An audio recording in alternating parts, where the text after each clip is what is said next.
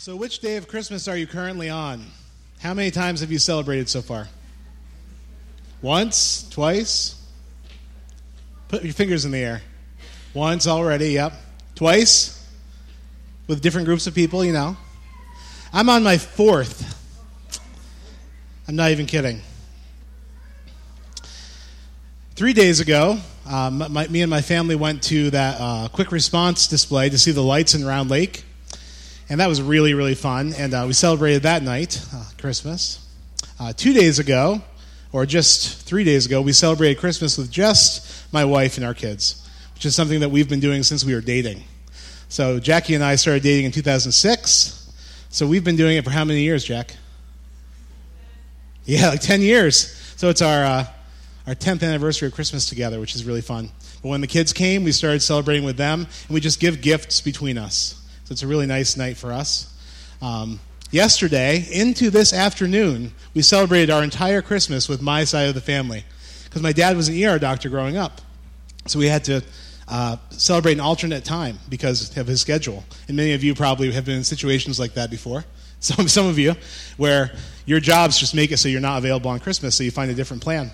And it really worked out when I got married because my family celebrates a different day, so I get a full day with both sides of the family, which brings us to today, Christmas Eve, and then tomorrow with the Chandlers, and so on and so forth.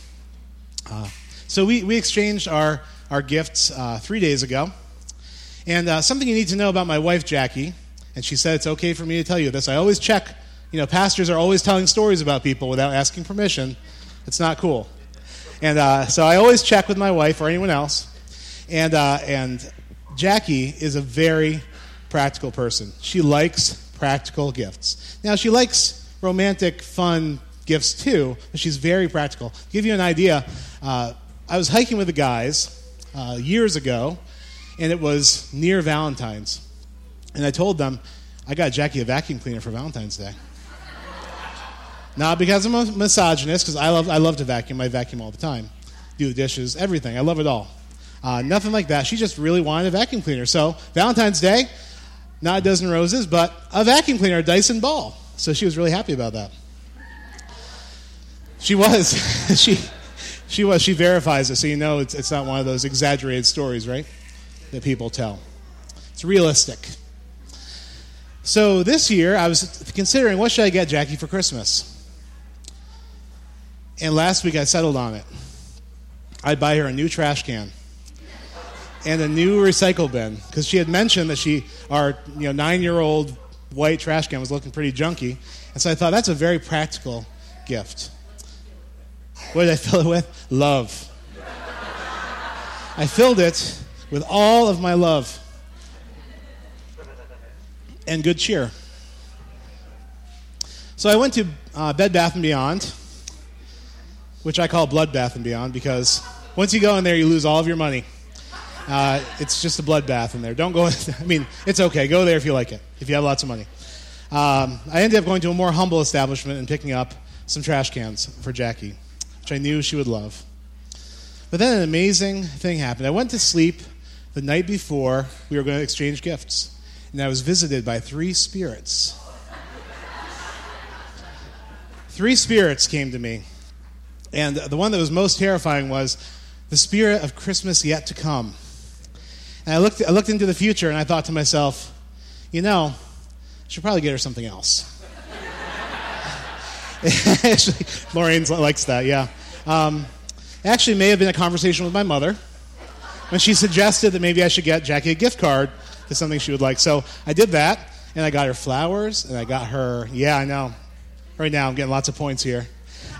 Flowers, gift card, the whole shebang. And so she was happy, but she told me last night, when I told her this whole story, because it was kind of, I gave her the gift cards first, then the trash can. It was in that order. She said to me, I would have been happy with the trash cans. Because she's so practical. And it's so wonderful. Being married to a practical person is great. When you're kind of a whimsical person like me, I kind of like to fly by the seat of my pants. I didn't used to schedule anything. Marrying Jackie has been such a gift. So that's our little Christmas so far. It's pretty much been an overture. And now the main event is here, Christmas Eve and Christmas Day. And I am just so thankful that I have 2 more days to celebrate Christmas. Grateful for that. But tonight I really want to talk to you about how grateful I am to Jesus Christ. How grateful I am that God became flesh and dwelt among us. God the Father, Almighty, wrapped flesh around himself and came to us in a baby. I'm thankful for that. I'm thankful for that because God demonstrated who he really was in that act. And he demonstrated that he is the God of self-giving love. The ultimate servant love is what characterizes our God. This time of year, we often hear a name for God, which is thrown around a lot. And the name is Emmanuel, which means God with us. And another way you could say that is, it's God coming to us. Not us going to God, but God coming to us. And this tells us something about God. God cared enough about us humans to come to us. We often think about us seeking after God and us going to God being our primary action. And so we often feel inadequate. We think we need to get our stuff together before we come to God, because God's not going to be able to handle me and my stuff. But the truth of Christmas and the joy of Christmas is that God is Emmanuel, God with us. God came to us. It wasn't the other way around. When we were dead in our sins, God came to us. When we were enemies of God, God came to us. When we were broken and at our lowest point, God came to us. That tells us something about who God is. It tells us something about the love of God. This God came in Jesus Christ, who I am affectionately calling God's second self. Jesus was God, but in the flesh. He was not less than God. He was equal with God. And Jesus, God in the flesh, walked around in skin like the rest of us. He experienced temptation. He experienced sickness. He experienced the death of loved ones. He experienced betrayal and abandonment. This is a God who is aware of our human experience. And I'm so grateful for this God. In the book of Hebrews, it says, we don't have a high priest, a God who is unfamiliar with our weaknesses, but we have someone who has been through the ringer. When Jesus came, it was God in the flesh, and God came and went through everything we go through, all of our brokenness. And God didn't come just once to visit us. It's God's nature to come to us time and time again, especially in our hour of deepest need. That's who our God is. He's a God who takes the initiative to come for us. The scripture I've chosen tonight is not a traditional Christmas scripture, but it is a good one. And I think this is a scripture that modifies, that teaches us what it means for God to become flesh and dwell among us. You can read along on your screen. The author, Paul, is telling the church to model their behavior after Jesus Christ. And he says this: in your relationships with one another, have the same mindset as Christ Jesus, who being in very nature God, did not consider equality with God something to be used to his own advantage. Rather, he made himself nothing by taking the very nature of a servant, being made in human likeness, and being found in appearance as a man.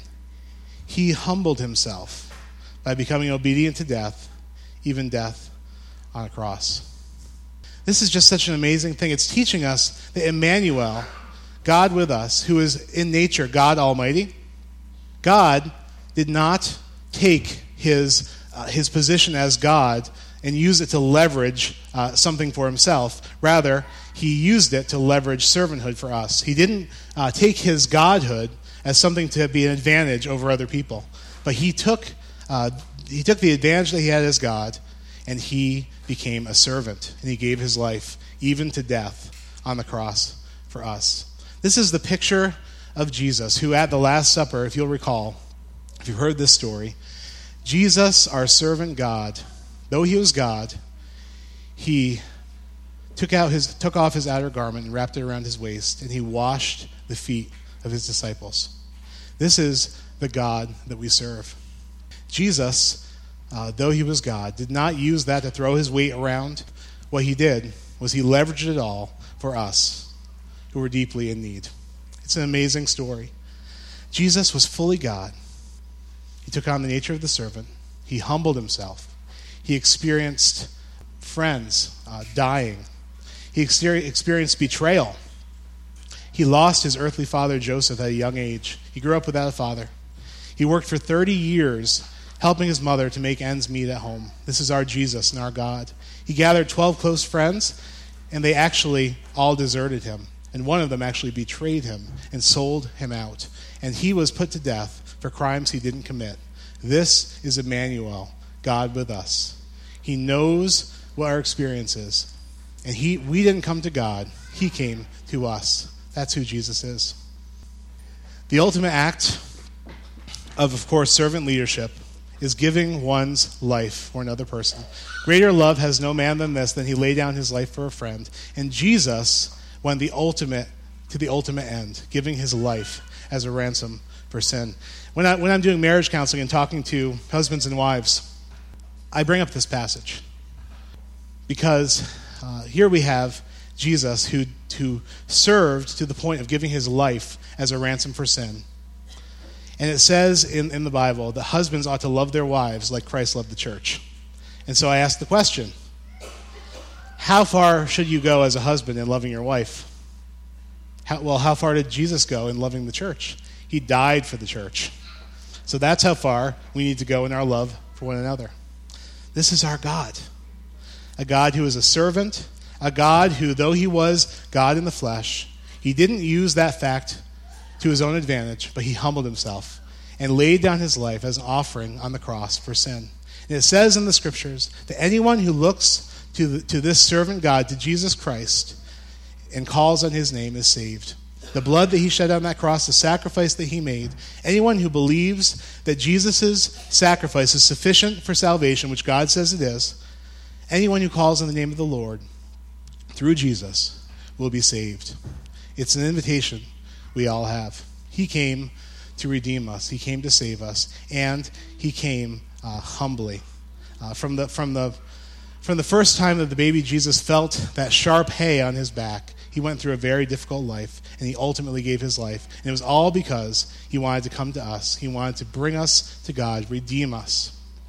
Tonight, a lot of my friends are having difficult times. I just found out today that a dear friend has been diagnosed with stage 3 cancer. I just found out yesterday that someone else, a family member of theirs, is sick.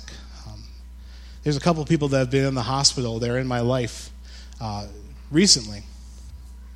And for all of us, we know people that are going through the Christmas season, experiencing the pain of someone who's not there anymore, a grandparent, a parent, a spouse. There's all kinds of suffering in this world. And the message of Christmas for all of us is that God came to earth, he experienced the depth of the pain, and he gave his life as a ransom for sin, and he wants to redeem our lives. He wants to take the pain and the suffering that we experience, and he wants to join us in that place and humbly serve us and comfort us and lift us up. And ultimately, God wants to save us. God wants to provide salvation for our sins. And anyone who looks to the name of Jesus will be saved. I'm going to invite the worship band forward. We're going to be singing a song. And this is O Little Town of Bethlehem. It says this: how silently the wondrous gift is given. So God imparts to human hearts the blessings of his heaven. No ear may hear his coming, but in this world of sin, where meek souls will receive him still, the dear Christ enters in. O holy child of Bethlehem, descend to us, we pray. Cast out our sin and enter in. Be born in us today.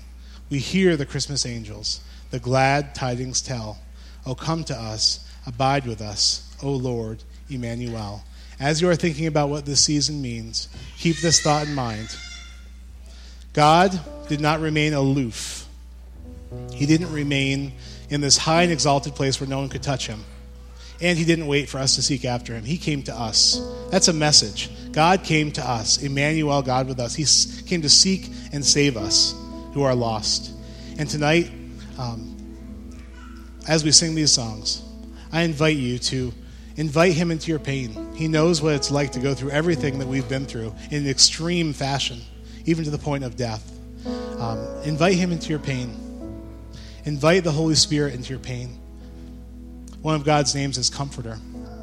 Invite him into your pain this Christmas season, knowing that he knows what it's like. And invite him, call on his name, for he's come to seek and save what was lost. He is our Savior. He is the humble King who came as a servant, and he has the power to save us from our sins.